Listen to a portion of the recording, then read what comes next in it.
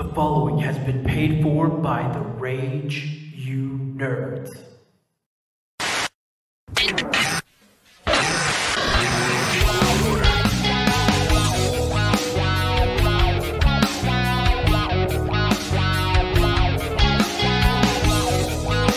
All right.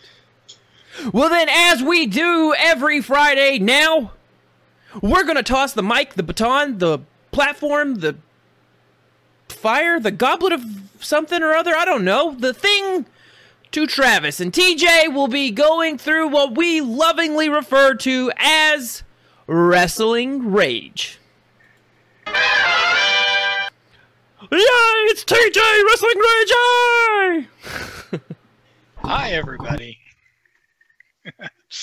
All right, so WrestleMania come and gone this last weekend, and I just kind of want to go over a few matches from WrestleMania, the show of shows, the biggest letdown of the year, WWE's two-night spectacle where they finally brought fans back only to spit in their face.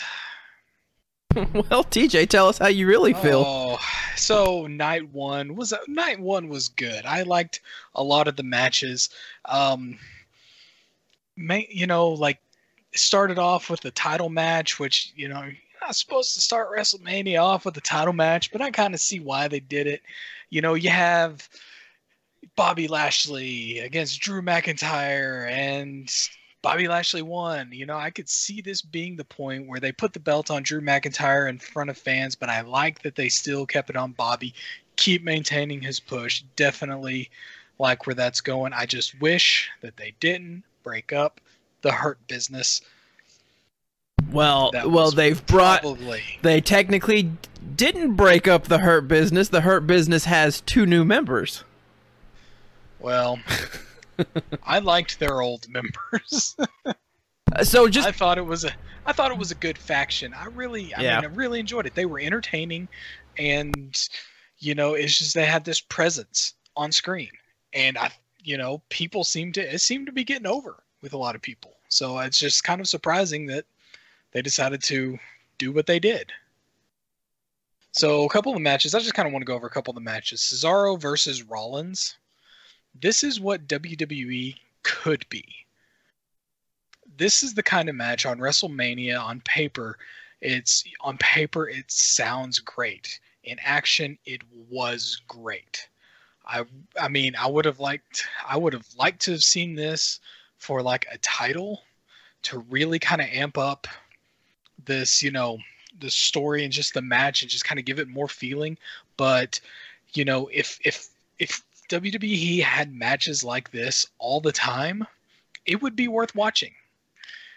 Same with Sami Zayn and Kevin Owens.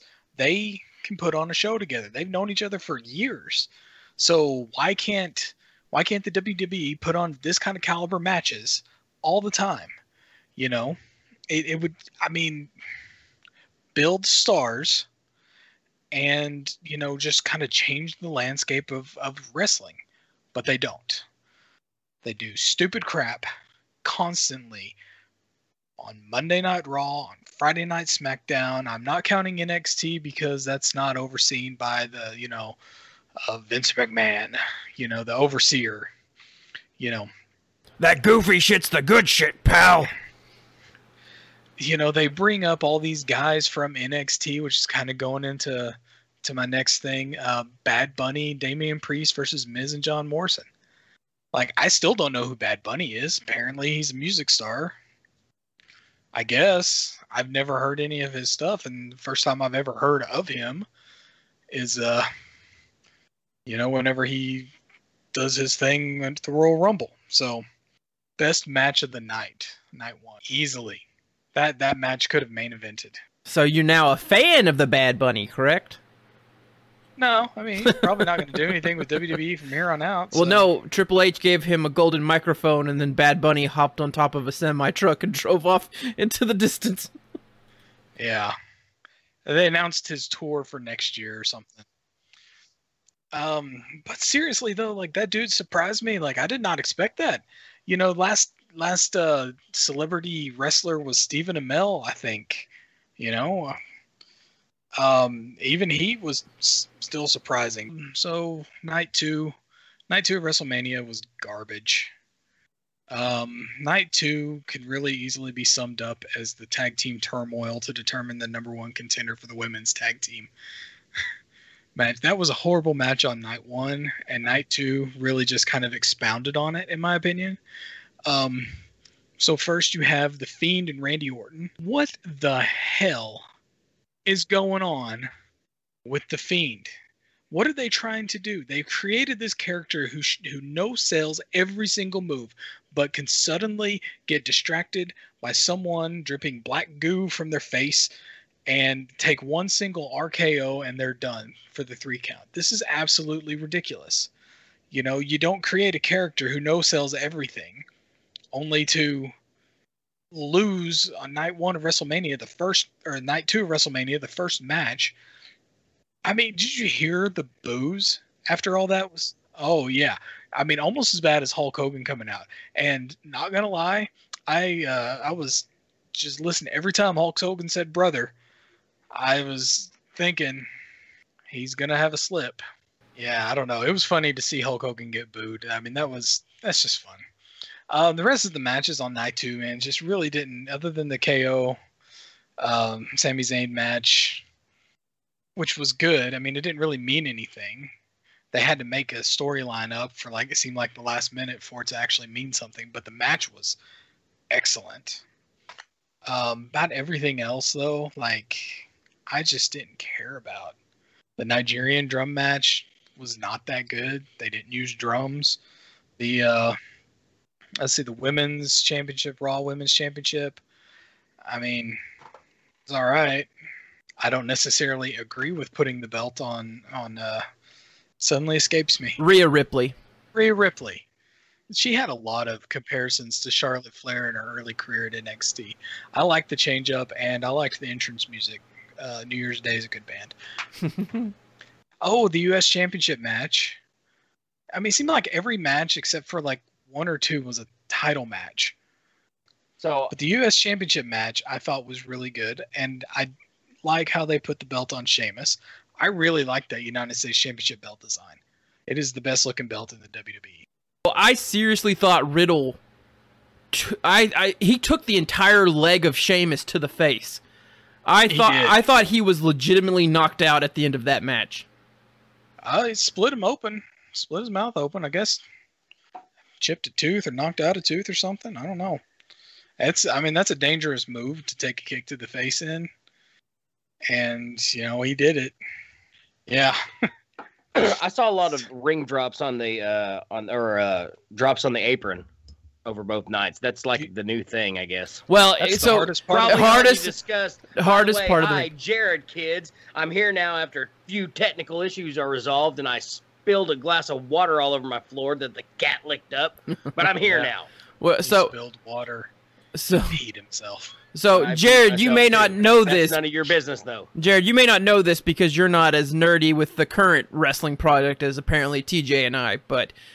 he watched WrestleMania, though. WWE, for a span during, I think it was 2019, made sure to let you know every time anyone did any move on the apron that it was the hardest part of the ring. They did. That was about a 2-year They said it span. 75 times that night that I watched on Sunday. To the point that Simon Miller on What Culture Wrestling, his up and downs, still brings it up to this day every time a move happens on the apron. Well, it does look like it hurts. It's the hardest part of the ring. So now that Jared's here, I guess he can join in on the discussion. This is the final match of WrestleMania: Roman Reigns versus Edge versus Daniel Bryan. I believe I sent a text message or made a tweet, something around the lines of "This is bullshit." Yeah, I didn't like it. I didn't like it at all. I mean, they're making it seem like Reigns being the head of the table, and he can only win if Jey Uso gets involved. Right. Which is just it's ridiculous. I like that part about it because it makes him more of a heel. But this is the kind of match where Edge comes back after an injury, wins a Royal Rumble after entering number 1, goes on to WrestleMania to fight in the championship, only to have the championship go from a one-on-one to a triple threat and still lose. Yeah. I didn't like the fact that he lose. I would have really liked to see an outcome where Daniel Bryan won the match and set up a feud with Edge, with unhinged Edge going after Daniel Bryan because he cost him his WrestleMania, win or something. Oh, so by the way, I can see them doing that now, though. Now that Roman Reigns still has it, you have the feud with Edge and Daniel Bryan for a while. But I don't know. Roman Reigns as a championship. They're talking about this whole Roman Reigns versus The Rock, but that's going to end up having to be at WrestleMania Hollywood, like in 2 years' time. And I just don't want to see the belt on Roman Reigns for 2 years. And the only way they're going to take it off of him, because WWE does not have stars, the only way they're taking it off of him is if Goldberg or Brock Lesnar come back, and nobody wants to see that. Yeah, just one more thing, real quick. One more thing, and you guys probably touched on it while I was doing all my technical stuff. Who the hell is Bad Bunny? And he doesn't look like a bunny. And I get it that I'm not as nerdy as y'all as far as this goes because I'm old school. But like, he rides on top of a semi. He's a bunny rabbit, and he apparently has some wrestling skills because he came in and he put Miz and John Morrison on their butts. Yeah, but. Who is this guy? And again, apologies if it's already been discussed. Technical difficulties for all of you watching. He's a musician, Latino style hip hop music. Other than that, that's about all I know of him. So he's a big wrestling fan, and he actually made a song about Booker T. And through that, they invited him on. I think it was the Royal Rumble or Survivor Series. I forget which one was his first point, but he came in and he performed his song while Booker T, dressed as G.I. Bro, was out there just standing.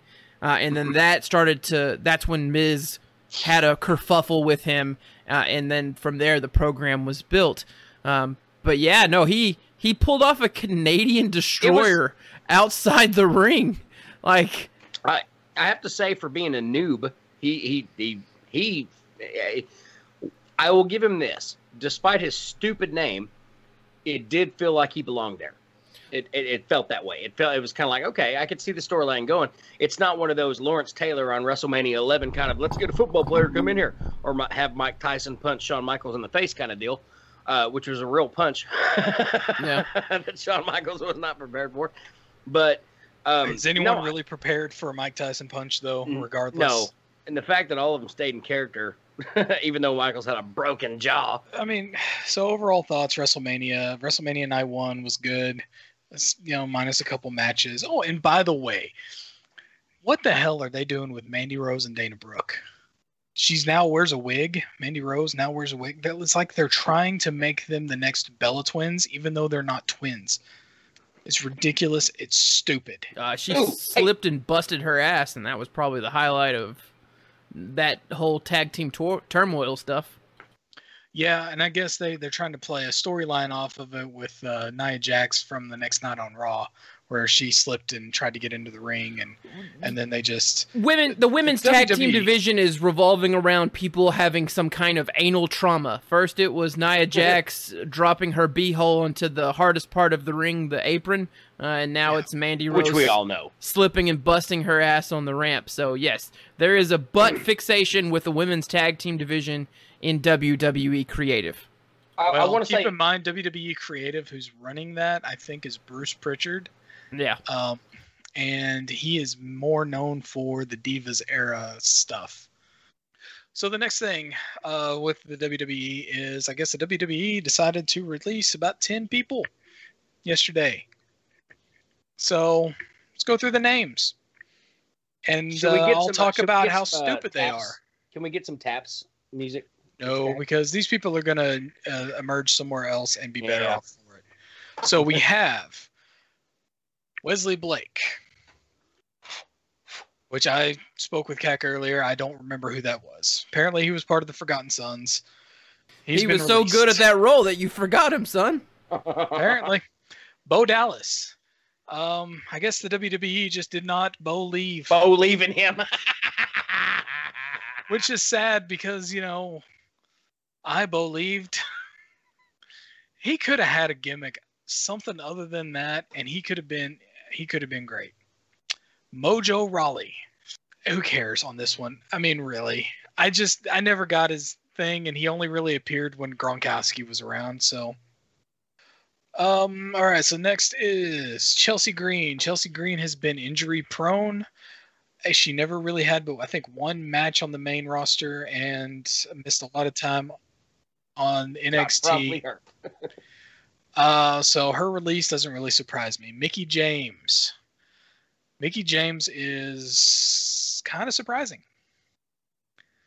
And, you know, she'll be better off for it, in my opinion, because they just didn't do anything with her. There's apparently a lot of connections between Mickie James and Samoa Joe, both wanting to actually perform in the ring, and WWE saying no.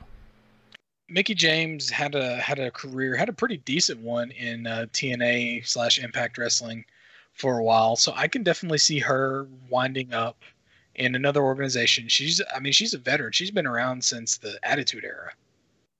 So she could definitely be an asset to any other company that takes her on. So Samoa Joe. Go ahead. Samoa Joe is the stupidest decision by the WWE to release Samoa Joe. Let him get better, bring him back, put him in a main event match with AJ Styles. Those two can tear it up. Put him in a match with anybody. He can make anybody look good. It is absolutely one of the dumbest decisions to release him. I want to see him in AEW challenging for the AEW Championship against Kenny Omega. Tell me that would not be a match made in heaven. Here's the other two. The last two that have been released as of today, as of what we know, Peyton Royce and Billie Kay. So, one of the things I was going to say, based on all those wrestlers who've been fired over the last couple of days, is that Impact Wrestling Executive Vice President Scott D'Amore has hinted via Twitter that Chelsea Green could be on her way back to the company as the, what was her character's name? She had a weird name on that one.